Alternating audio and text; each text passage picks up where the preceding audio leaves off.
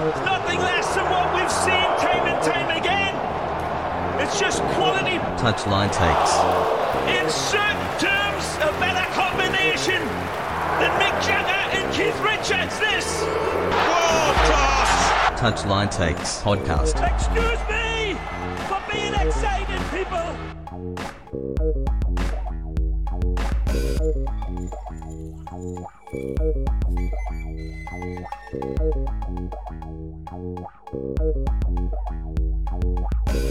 Welcome back to Touchline Takes. It is I, Cameron, with my co-host Carl, and this may be our first ever emergency podcast. Things in the world of football are changing at a breakneck pace, and to many, and I would say to most, make some changes that are awful, or that are seen as detrimental to the tradition of the sport. Carl, I think you're just as distraught as me. Is that not correct? Yeah, it's weird all day today. I've been kind of in all day yesterday too, and sort of the night before when the news, started breaking and coming out. I don't know. I was at a loss for words. I really wasn't know what I was sort of going to say or what I could say. Obviously I went, rage tweeting between my personal account and the Touchline Takes Twitter account. I was going back and forth. Yeah. I was finding memes to put in. I was doing all There's a lot of material on there from you. So much material that could go out there. But I'm still I'm in sort of this mode right now where I feel like sort of a bit of a shock. Yeah, I feel like I'm in this weird nightmare. You know what I mean? That you feel like, okay, this is happening, but it doesn't feel real. This isn't something that's actually gonna, transpire. It's actually not gonna, formalize and take place and kind of take over how we view the sport. But the more I'm seeing about it, the more I'm reading about it, the more I'm like, this is happening, whether we like it or not.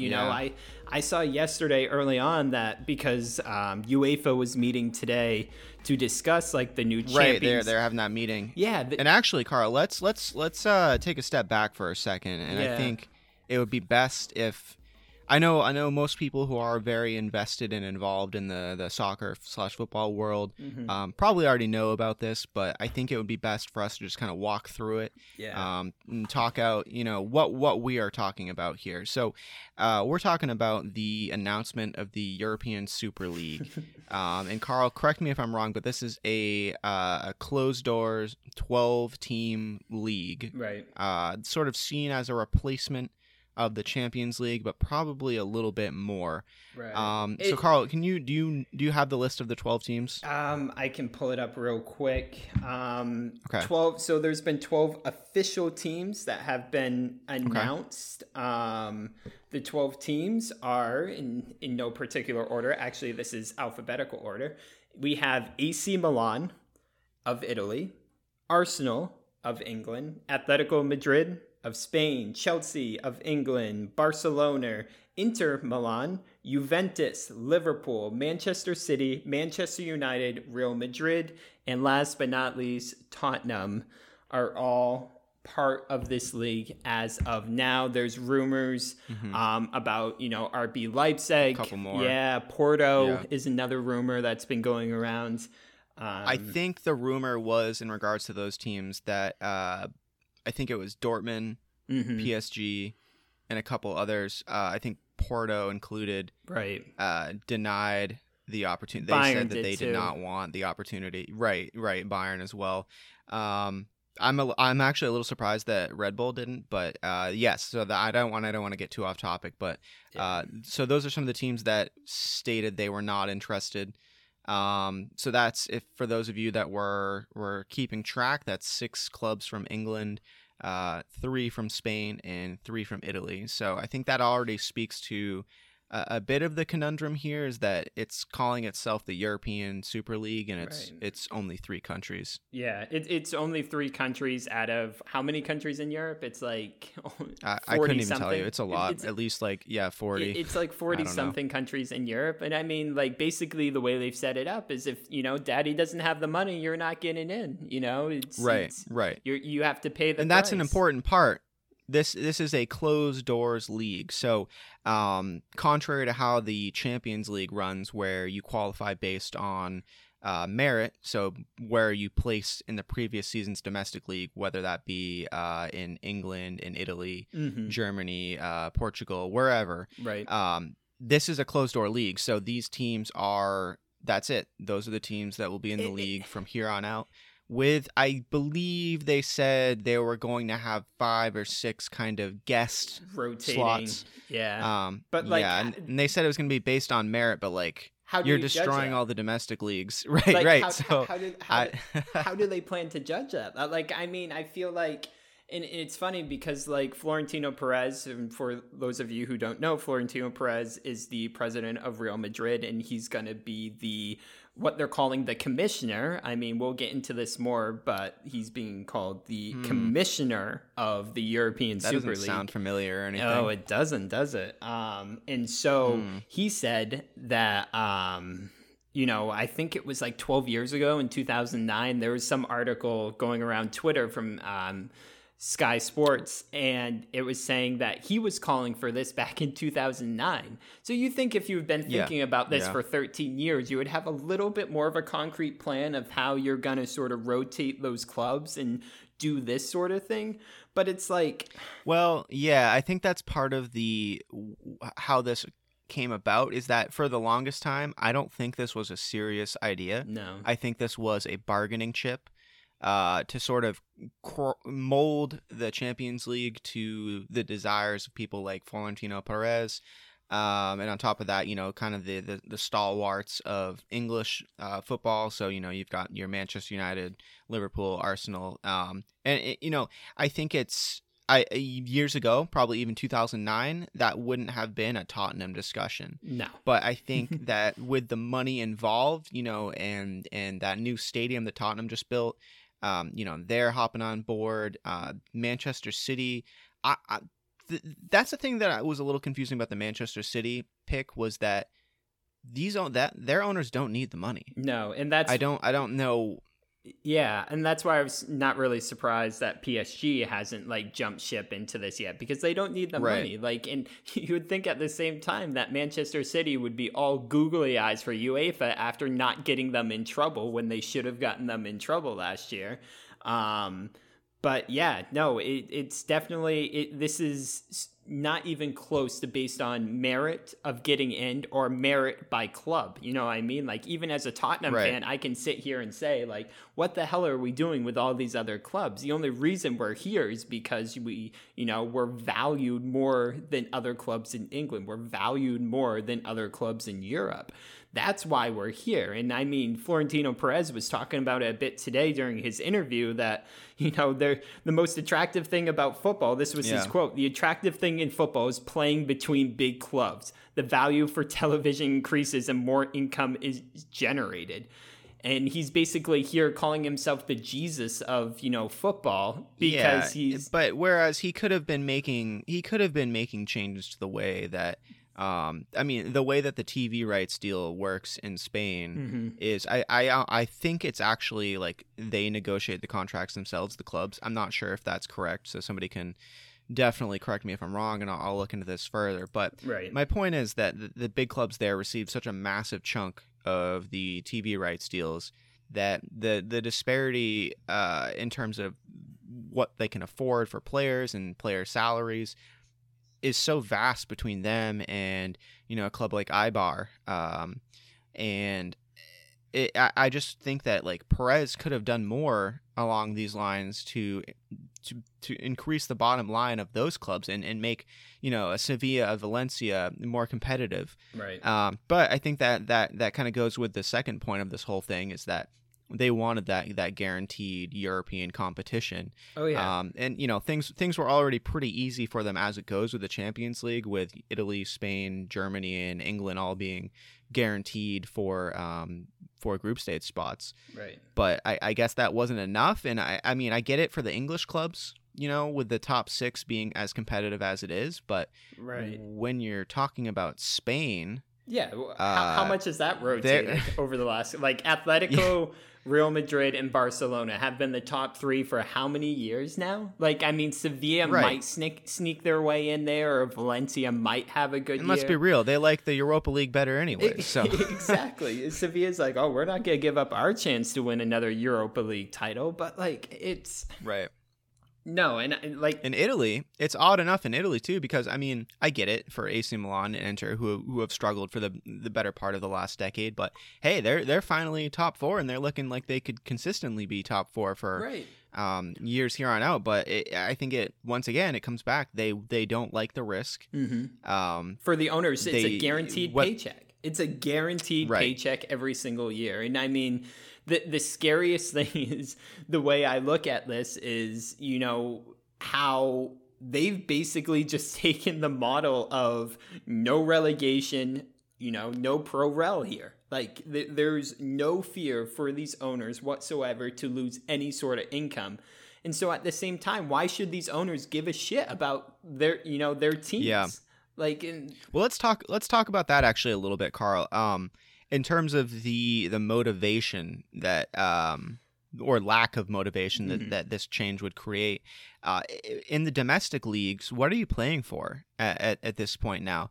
If I mean, I don't see how the Champions League survives something like this. It certainly could, right. And these clubs could certainly be kicked out of their domestic leagues, which we should note. Most of the domestic federations have stated that they are planning on kicking these specific clubs out if they move forward with the Super League, right? Isn't that the press release that they provided? That most domestic leagues have said that. The UEFA president gave some great sound today during his press conference earlier this morning. And I mean, he went after them. Florentino Perez was sitting there today during his press conference saying, you know, they can't do this. It's against the law. The law will protect us. That's not true. I mean, we were talking about before the podcast, Cameron, and you mentioned how like in England or something, or in the UK, they have an article that like says the government basically has control over, you know. I think it's the English FA has the ability to say like, you have to clear what competitions you're playing in with us. Yeah. So, you know, that goes for, they can go to the FA Cup, they can go to the League Cup. They're allowed to play in the Champions League, but anything else, if you're sending your senior team, that was one of the specific lines that I should note that said their senior team. If you're trying to play in any other competition, that has to be cleared by the FA, and clearly the FA is not on board with the Super League. So I don't know how a lot of these clubs can argue that they're still going to be able to play in a domestic season. So I guess that's my first question for you, Carl, is kind of, you know, we're looking for a reaction here. So if this happens, Carl, and I've had to struggle with this myself, would you continue to watch Tottenham if they are purely in the Super League?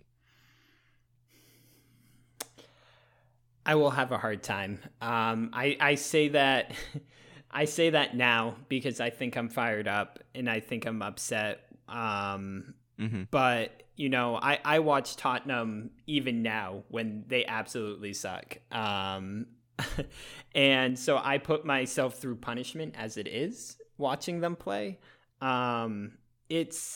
It's really heartbreaking to me. You know, honestly, I'm a huge Tottenham fan. I love Tottenham. Right. Watching the run to the Champions League a few years ago was, you know, one of the best sort of football memories as a fan that I can remember.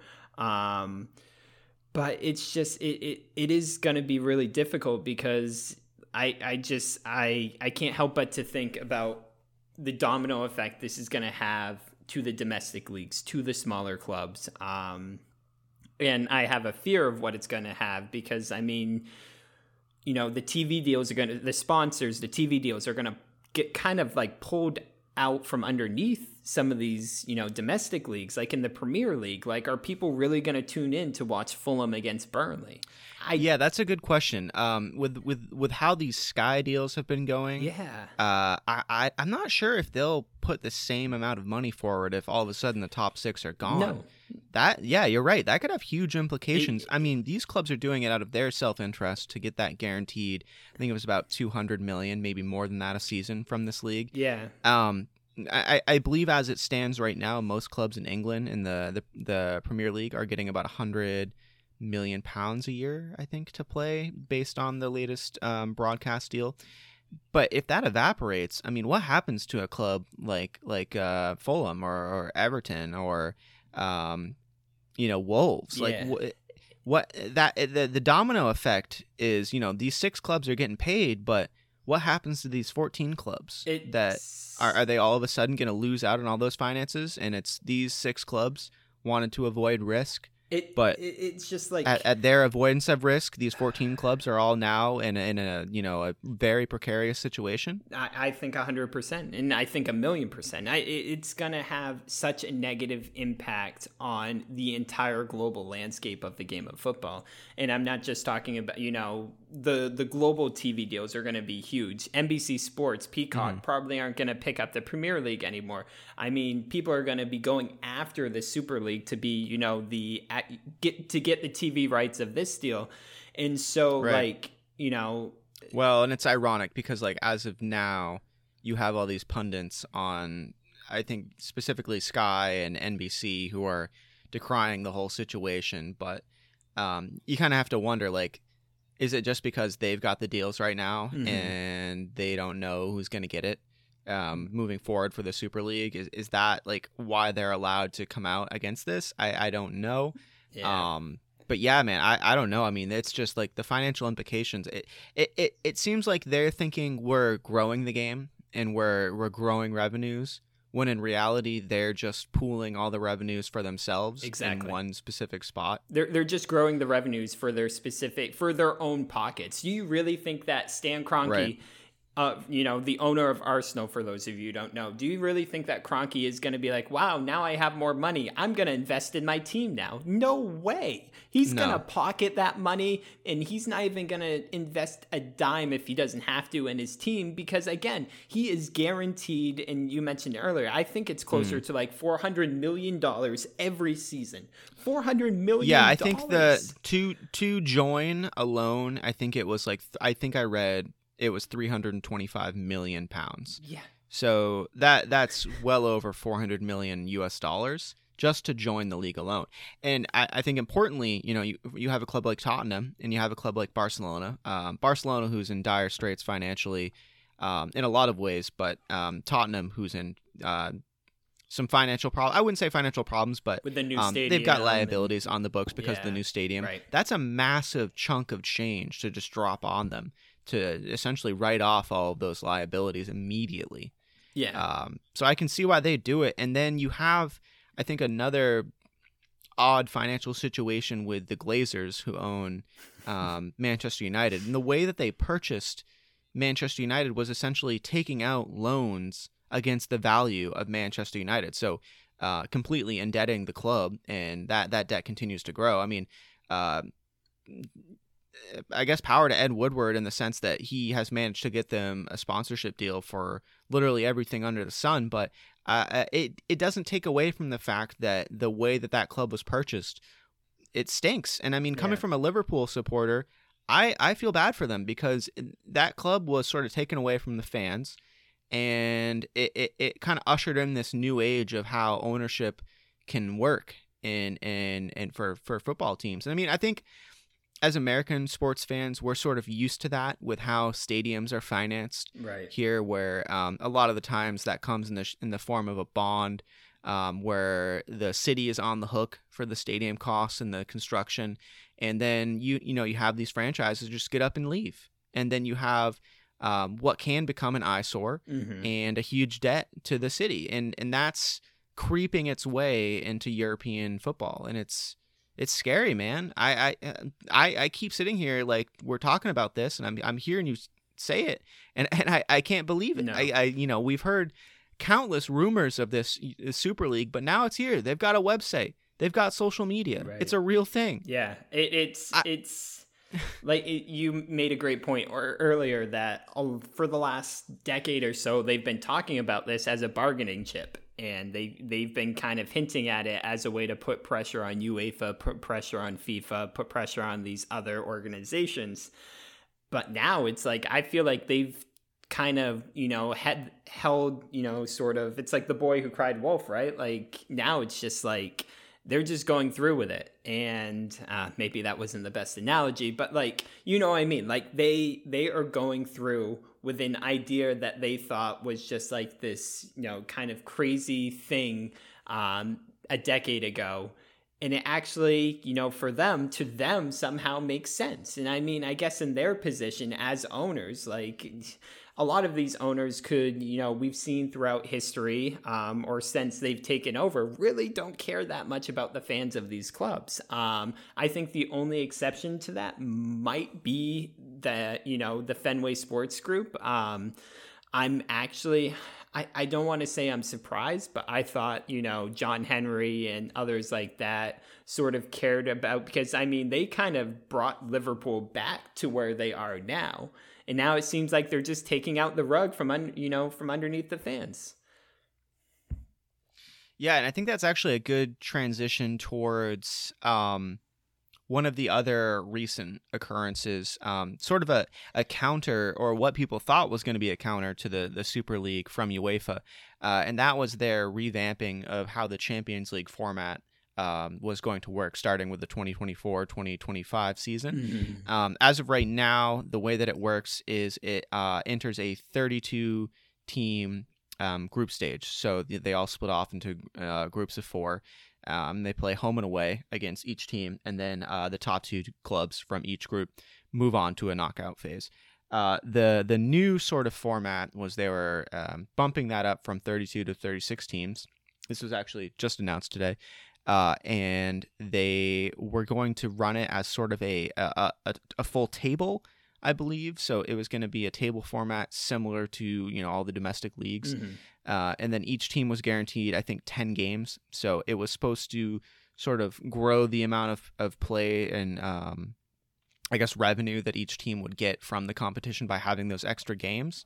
And it was kind of like random. It's not, I know some people are complaining that like, oh, it's not really fair. It's like, well, yeah, but you can still get drawn in groups that aren't necessarily fair. Right. But I think one of the important parts is oddly enough, I haven't found it in the UEFA press release, but one of the points that a lot of people were making leading up to this announcement was that it was going to include some sort of clause that would include teams that were historically well performing based on, I think, their coefficient. So if they didn't qualify through the traditional process of so like placing 1 through 4 in England or Spain, if they didn't qualify that way, they could qualify on their historic merit, which isn't great. And I don't think it encourages a very diverse group of clubs. No. I can see why they were doing it. I think that speaks to the pressure. Back to our point of the Super League being a bargaining chip, is that, for instance, a club like Arsenal right now, who is sitting in 9th, I think could have been 10th or 11th. Could have dropped to 10th or 11th by now. They're looking for that. And it just doesn't sit well with me. I know that UEFA probably felt like they had to do this. Right. But it just, I think we were talking not that long ago about the 70s and the 80s of the Champions League. I don't think it was called the Champions League at that time. It was like it wasn't the European Cup Winners' Cup. It was the UEFA, not the UEFA Cup, because I think that was the Europa League. I don't know, man. But my point is that back then, you'd see like Steaua Bucharest win. I think was it Red Star Belgrade? I think Red Star Belgrade had a win in the Champions League. You had a much more diverse competition, a cosmopolitan competition that truly represented all of Europe, and that's just fading away. Oh yeah. I mean, this is getting a little off topic here again, but I don't know if you saw that recently. There's been more and more stories about the potential of the Benliga, the combination of the Netherlands Eredivisie and the Belgian Pro League. Did you hear about that at all? I did not. No, that's definitely news to me. Yeah, so I think the idea of that was that, both of those leagues are continuing to lose ground on the top, say, 5 or 6 leagues, and that they felt like that was the only way forward. There was a lot of, I think Deloitte helped them do some projections, essentially stating that, you know, their TV revenue would practically double, which would mean a lot for those clubs. Right. It would be tough to figure out how the promotion and relegation would work, but at least that was still a discussion point. But that's a point to, you know, how these domestic federations are already trying to fight the disparity that exists as it stands. But then you bring in a super league. Yeah, it's good night. And it's good night. Yeah. I mean, where does a league like that stand anymore if that happens? No, they don't stand anywhere. They barely, I mean, already, to the point you just made, like, already they can barely stand on their own. And so it's going to be awful, man. And seriously, if this goes through, this is going to be one of the biggest seismic shifts, I think, in like sports history, like throughout the entire globe in sports history. I mean, you think of all the things, you know, obviously just here in the US have happened, you know, throughout the NBA, MLB, NHL, NFL, whatever you have it. This is going to be one of the biggest things ever to happen in sports history. Maybe one of like the largest things to happen. I mean, I shouldn't say world history, but like you think of how many fans of this sport, how many fans of just European soccer in general there are across the globe that this is going to affect. And I mean, you'll see I think obviously you'll see the domino effect first in Europe with the smaller clubs struggling, the smaller leagues struggling, but then you'll see the bigger leagues start to struggle because of this. And then, like, I mean, how does that affect leagues in South America? How does that affect leagues in the US? I mean, you think of South America, where a lot of these clubs go over and they scout and they bring people over, you know, what about, you know, I'm trying to think. Well, and consequentially, there's already been talk of merging Liga MX with MLS. Right. So, I mean, does that just push that along? Does that give them the okay to move forward with something like that? Another sort of super league, you know, you know what I mean? Like, right. And you sort of think like these other clubs across Europe aren't going to have the funding that they once had. So a lot of players who would, you know, sort of get an opportunity, a lot of younger kids in these lower leagues across Europe, across the globe, aren't going to get that chance to come over to Europe. You know, it's going to be Nor do I think we'll see the same sort of investment in owners coming in and buying clubs with the potential to bring them up through the ranks and eventually into the Champions League. I don't think that same desire will exist if the preeminent product is a closed league that has drawn most of the revenue away from all the other leagues and whatever competition UEFA manages to continue to hold. Exactly. Exactly. And to your point with South America, I think the only thing that I am holding on to is that as they have continued to be rooted in tradition, I mean, you could actually argue a little bit that, you know, an organization like Argentina, which has struggled with promotion and relegation, may not quite fall into that category. But I think by and large, South America is kind of the bastion of tradition in football and culture. So I hope that maybe some eyes will turn to that competition. And I think you mentioned, and you can talk a little bit more about this if you'd like. It wasn't Paramount Plus. They were going to be doing English broadcasts of both the Argentinian League and the Serie A. So Paramount Plus has already started with the Argentina League. So you can catch, usually on the weekends, you can catch almost all their games right there. And then Brazil Serie A, I think they're in state championships right now. They're going to start up again, I think halfway through May, end of May. And so that's when games should start, you know, being streamed on Paramount Plus there, which, I mean, we've talked about before, again, kind of off topic, but sort of the accessibility of the game and watching the sport just continues to grow. And that's really awesome.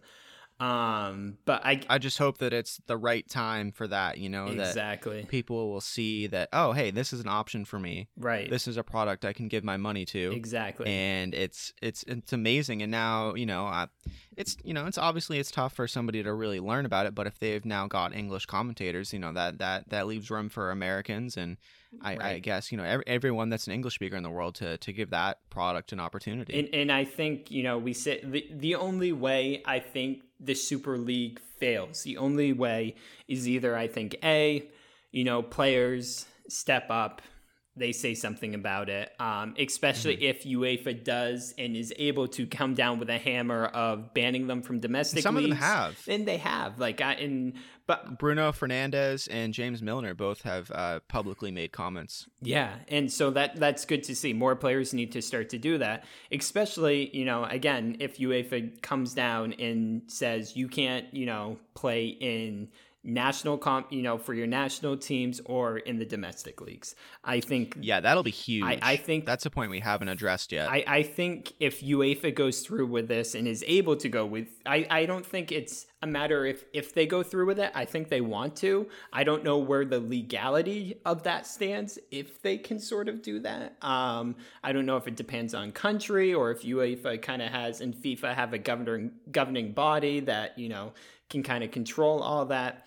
I think if that happens, you're going to see a lot of players want to jump ship from this because obviously, it's important to play for their national team. I think what kid grows up not wanting to be the star for his national team at the World Cup. I think it's in recent years people have said that it's kind of slowly losing steam to the club game, but I disagree. I think every time the World Cup comes around, we really see how important it is to people who live in the countries and to the players themselves who, often seem really humbled by the competition. And that's coming from, playing in front of full stadiums already and making millions of dollars a year. And then they come to these competitions and it's all on the line for their country. It's not necessarily about them. Right. No, 100%. And that part of me really hopes that that's the case. Another part of me is seeing the greed behind this sort of Super League thing. I think are the majority of players really going to think that way? Or are they going to be like, hey, I can make more money in this league. It doesn't really matter if I'm playing for England or France or Spain. I can make so much more money, playing here, playing for Real I wouldn't Madrid. be surprised. You've got Jorge Mendes and what is it, Raiola? I think so. Those guys are 100% gonna be like, oh yeah, just go to the Super League, bro. We're gonna get you paid because that's been their MO from the get go. I would be shocked if somebody like Jorge Mendes came out and said, nope, none of my players should play in this Super League product. That would be the shock of the century. That would be more shocking than the Super League itself, if you ask me. Yeah, if that happened, then we can all agree the whole football world has turned upside down on its head. Yeah.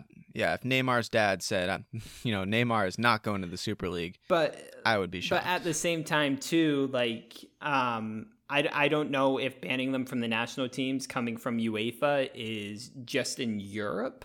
I don't know. Let's think of Pulisic for Chelsea. Is he going to be banned, or McKinney for Juventus? Are they going to be banned? And how does that work? Are they banned just from the the World Cup, but can they play in the Olympics because that's not a FIFA competition? That's a, I guess it's still under the FA or of the nation, correct? Of the nation, but I don't think FIFA or UEFA have any sort of control. I don't know. This is all new. It's to all conjecture everyone at this point, really. So it's everything is speculating at this point. I think for everyone, we're just all trying to wrap our heads around what is actually going on. How is this happening? Why is this happening? Right, and then because it started as just another rumor, but then it solidified really quickly that no, this is not just an intense rumor. This is not another, Cristiano Ronaldo is leaving Real Madrid or Lionel Messi is leaving Barcelona rumor. They've got a website Like that. Exactly. That seems pretty real to me. As soon as you have a website, it's over, man. And Perez was. Speaking of which, if you want to use our code, you can set up a website on Squarespace. Just kidding. We are not sponsored by Squarespace, but this would have been a perfect plug for them. That would have been a perfect sort of transition into. And if anybody from Squarespace is listening, like, we would totally be interested in being sponsored by you guys. Like, honestly, like, I'm sure we could find a way to segue ourselves into that again if we needed to. 100%. Hit us up. I mean, we've been talking about greed and money and clubs taking the money, but like, if you wanted to send Squarespace offers a fair deal for web hosting and creation services, so definitely not greedy there. We should get paid for this. Have you thought about setting up your own website? Well, have you heard of Squarespace? See, I have like the perfect. All right, Carl. They're not actually paying us, so I don't think we should give them any more time. But it's, man, Cameron, I'm like scrolling through this Perez interview right now, and there's another quote he had. He's off talking about Haaland and Mbappe now, but there's this other quote that says, "If young people find football matches too long, it may be because they are not interesting enough, or maybe we might have to have to make the football matches shorter."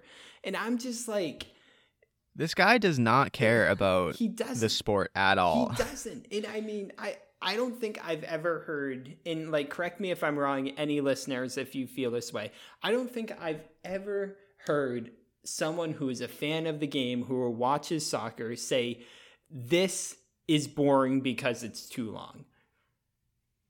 Yeah, I've definitely heard people say it's boring, but it's not the length of the game. It's that people, want more scoring or this and that. Like, shortening the game is not going to do that. It's not going to add. It's going to add less scoring, especially if you're going up against Tottenham, because the only goals they give up or score are past the 80th minute. So, like, that's And sorry, and here's actually, sorry, I wanna bring up another point, because I was thinking about this today. The transfers. Yeah. I don't know if you watched it, but I came across a video from Tifo, which is a really good channel on YouTube that I definitely suggest people watch. Topics range from tactics to club histories to just wacky football stories. But definitely give it a check out, Tifo. They had a story on the Colombian League. I believe it was in the 70s was the time frame. And the Colombian League at one point, I guess there was a split between the federation and the league. So it became for a while an unsanctioned league. And I think at that point it was pretty well funded by some nefarious means. And because they were no longer sanctioned, they didn't have to follow the same type of rules that most of the other leagues had to follow. So there was this influx of spending, and I'm not doing this justice, but there was this influx of spending that led to players from Argentina coming to play in Colombia en masse. I believe even players from Europe came just because of the outlandish wages compared to most other clubs and leagues. And eventually, I can't quite remember how it all came together, but eventually there were some agreements, and they were sanctioned again, and they had to play by the rules. I think they might have had to give some players back that had previously been playing for them. But my roundabout point is, if that's a scenario like that where they were not sanctioned by FIFA, they're by CONMEBOL, the South American Confederation, is that something that we might see moving forward with the Super League, that they don't have to follow, like, for instance, FFP? It's not like they'll need to with the amount of money they have, but I do wonder what sort of sketchy sort of transfer dealings may occur with a league that it's clearly not, that FIFA and UEFA are not willing to sanction in the first place. It's interesting that you bring up this point, because I don't know how true this is. There's been a lot of stuff going around, but it almost sounds like they're going to put salary caps in place for these teams. So really? Yes. And this brings me to, sort of another point that I want to mention with why I'm upset about this. And I know this is going to get me a lot of hate mail, but they are ruining the sport because they're trying to Americanize the sport. And yep. It's taken 40 minutes, but we finally got there. We finally got there. The whole reason why I am so upset about, and there's a lot of reasons why I'm upset about this, but it's because they're trying to Americanize this sport that has no business being Americanized. No. And what I mean, and I sort of want to expand, what I mean about it being Americanized is that exact thing. They want to do salary caps. I mean, the most obvious thing is this whole thing's funded by JP Morgan. You look at the majority of the owners, they're all American. There's rumors. Carl, what was do you have the figure in front of you just so we can get that out there? JP Morgan announced, or they were partnering with the Super League, and there was a funding amount provided to the tune of like £5 billion or £6 billion, something like that. I am looking now. I'll cover for you. I have so many tweets right now that I can't even remember. But I do agree with you on that. No, and I think it just goes along with the fact that they want to mitigate any and all risk. And I think it comes with the fact of how poorly run some of these clubs have been, and it's we're essentially rewarding them we're bailing them out, or we're not bailing them out, but they're bailing themselves out for really poor financial management 100%. For years. I mean, it's other than clubs like Liverpool, and I would say even Tottenham until they built the stadium, they were well run. But you have, your Barcelona, your Manchester Uniteds, even the Milan clubs were not exactly run to probably a high caliber accountant standards. So it was, and this is in euros, but $4.6 billion, or not $1 billion, wow. 4.6 billion euros. JP Morgan is financing for this league. So JP Morgan, that's a lot of Dogecoin. What JP Morgan just basically did is taken all the government bailout money from the pandemic and just said, here you go, European Super League, fly high. Yeah. And and it's I mean, it's insane, man. The money behind this is absolutely insane. And another thing I want to mention that just I'm again looking through this Florentino Perez interview, he's basically saying that triple down economics is going to save soccer. That's basically what he's saying. He's saying that didn't save Spanish soccer. So he's saying that if all the big clubs have all the money, it's going to somehow trickle its way right down to the Burnleys, to the Fulhams, to the Crystal Palaces, to the West Hams, to all these other clubs. I don't know what world these people are living in. I don't know. No, yeah, and that didn't happen with the Champions League either. So I'm not convinced on that front. And I mean, it's just the beauty of the sport of soccer, the beauty of the game is the fact, you go back to 2016, you see a Leicester City win the Premier League. The beauty of the game is when you see, a Jose Mourinho Porto win the Champions League. That's right, or an Ajax with a deep run to the semifinals. Frenkie de Jong and who's the center back on Juve? De Ligt. No, De Ligt. Yeah. I mean, they made it all the way to the semis. Donny van Beek. And then the next season they had to go through the qualification process. If that doesn't speak to how messed up the world of football was already getting, I don't know, man. It's how about the Monacos, when Kylian Mbappe's there at 18, 19 years old, just scoring on Barcelona, scoring on Real Madrid. I don't think Mbappe gets found out as soon as he does if he's not doing that in the Champions League for Monaco on that stage. You know what I mean? I mean, I guess there's other ways, but globally, he doesn't become the superstar he already is because of that.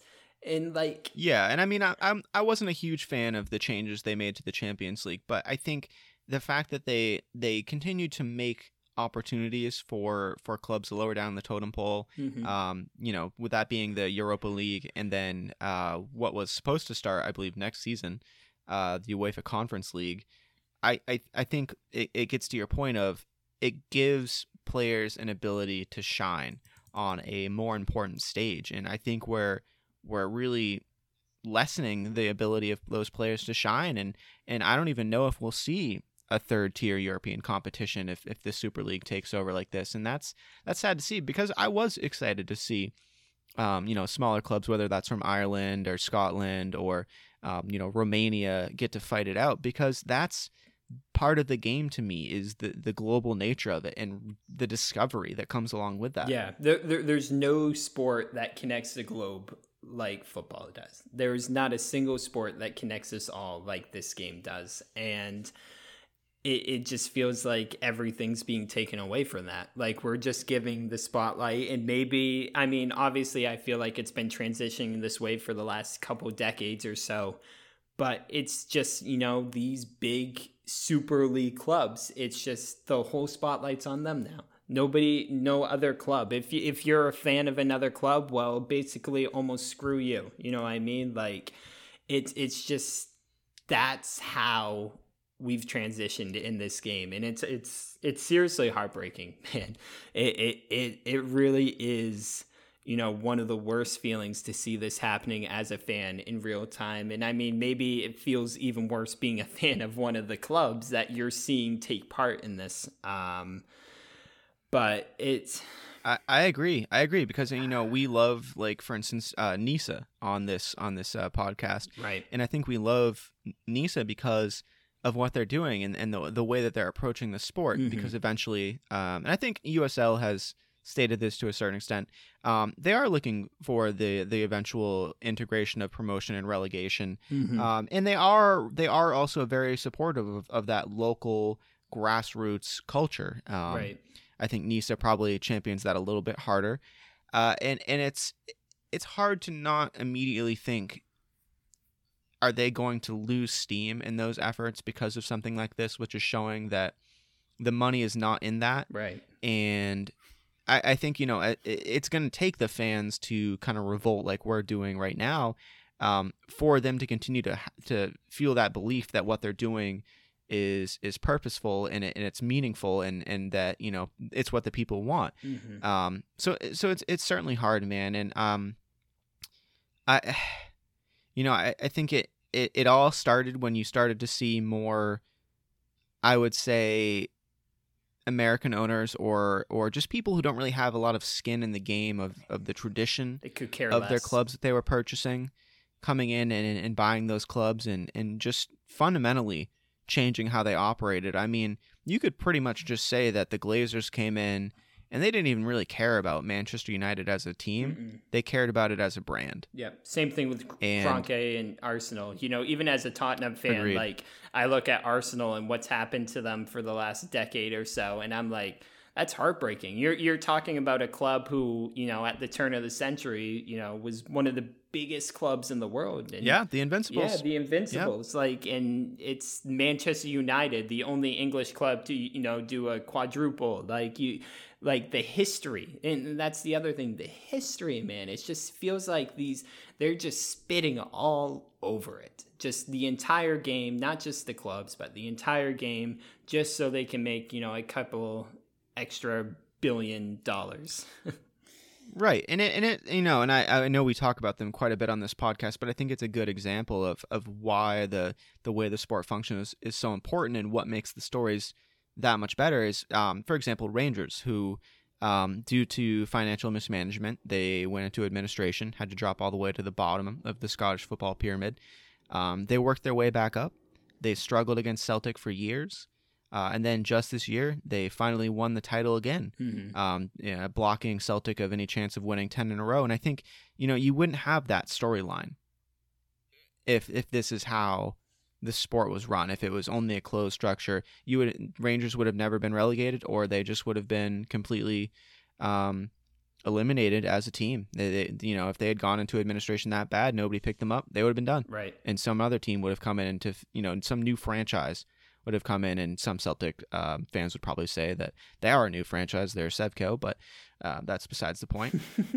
So yeah, I think, the way that it functions really creates the stories that we know and love, and without those traditional functions of promotion and relegation, you don't. I don't know, and I think I might have been a little less concerned if this Super League was going to have promotion and relegation, but I think we can already tell that that is not in their plan. No, it's going to be a complete closed door. They talk about the 5, like we mentioned, the 5 rotating clubs. Obviously, those clubs are going to be the bigger clubs as well who don't get their first pick, of coming in. You'll never see, a Leicester City in this sort of Super League. You'll never see a West Ham. You'll maybe never see a Valencia, Villarreal, Monaco, just the Roma even. Like, you might not ever see in these sort of things. Ajax, what happens to Ajax? Talk about a club with history, especially in Europe. Yeah, great point. Ajax, because they're in the Dutch league, what's going to happen to them?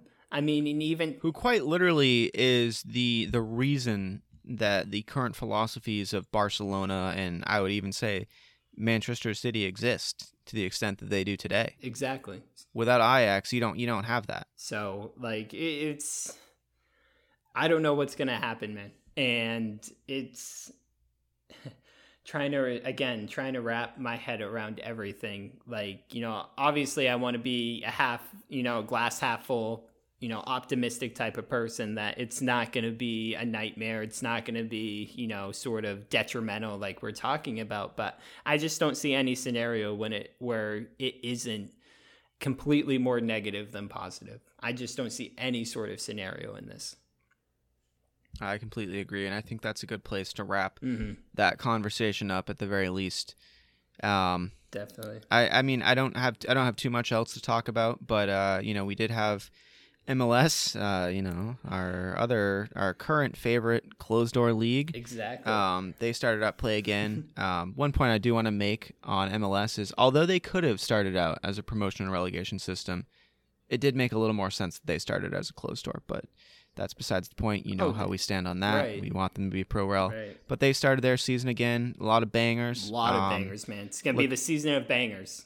That's what it's going to be. Yeah, looking to be pretty exciting. There more news to come from USL and NISA, I'm sure. Exactly. That starts up this weekend. USL Championship starts up this weekend, so check that out. Yeah, USL 2's already started. If you're a longtime fan or League One, if you haven't, checked them out before, definitely check them out. Other big news, we got our Instagram up and running. Round of applause for that. We did it. We've been talking about it for months now. We finally did it. So go check that out. Follow us at Touchline Takes on Instagram. We'll be hitting you with some sweet stuff, sweet content on there, maybe some videos, maybe some special deals, who knows, maybe you can get a nice deal at Squarespace from our Instagram. But no, it's you know what, Cameron, all we can do as fans is just hope for the best. And here at Touchline Takes, what we're going to do is just give you the hottest and spicy takes we can about stuff that's going on. And I believe this isn't going to be the end of these conversations about this Super League. If this does transpire, we'll probably be complaining about it for a long time to come. But yeah. No, I definitely agree. This is not going to be the last time we talk about this. And as always, we'd like to put this out there. If you are a fan of the sport, specific club, or you just have something to say about the Super League, reach out to us. Twitter, Instagram, at Touchline Takes. If you want to come on the podcast, heck, we'll take you on. We always love having guests. So it doesn't matter if you work for a professional club or if you're just a fan of the game. It's always good to have more company on the show. So definitely feel free to reach out to us. And Carl, our Gmail, that's touchlinetakes@gmail.com. Touchlinetakes@gmail.com. Definitely reach out to us. Don't be scared. We don't bite. We love the sport as much as anybody else. And like Cameron said, we would love to have you on and just talk about whatever you want to talk about. If you want to talk about soccer or football, and if you want to talk about your favorite club, or if you want to talk about your favorite pet or something that happened to you as a kid, we are more than open to discussing anything. And we will try to transition it in a way to make sense on this podcast. For sure, my guy. Well, hey, it's been a depressing one. I'm not going to say it's been a good one. It has not been a good podcast. This is an awful podcast to have. I'm surprised I didn't break down in tears during this. But it's always nice talking to you. You always make me feel better, Cameron. Oh, buddy.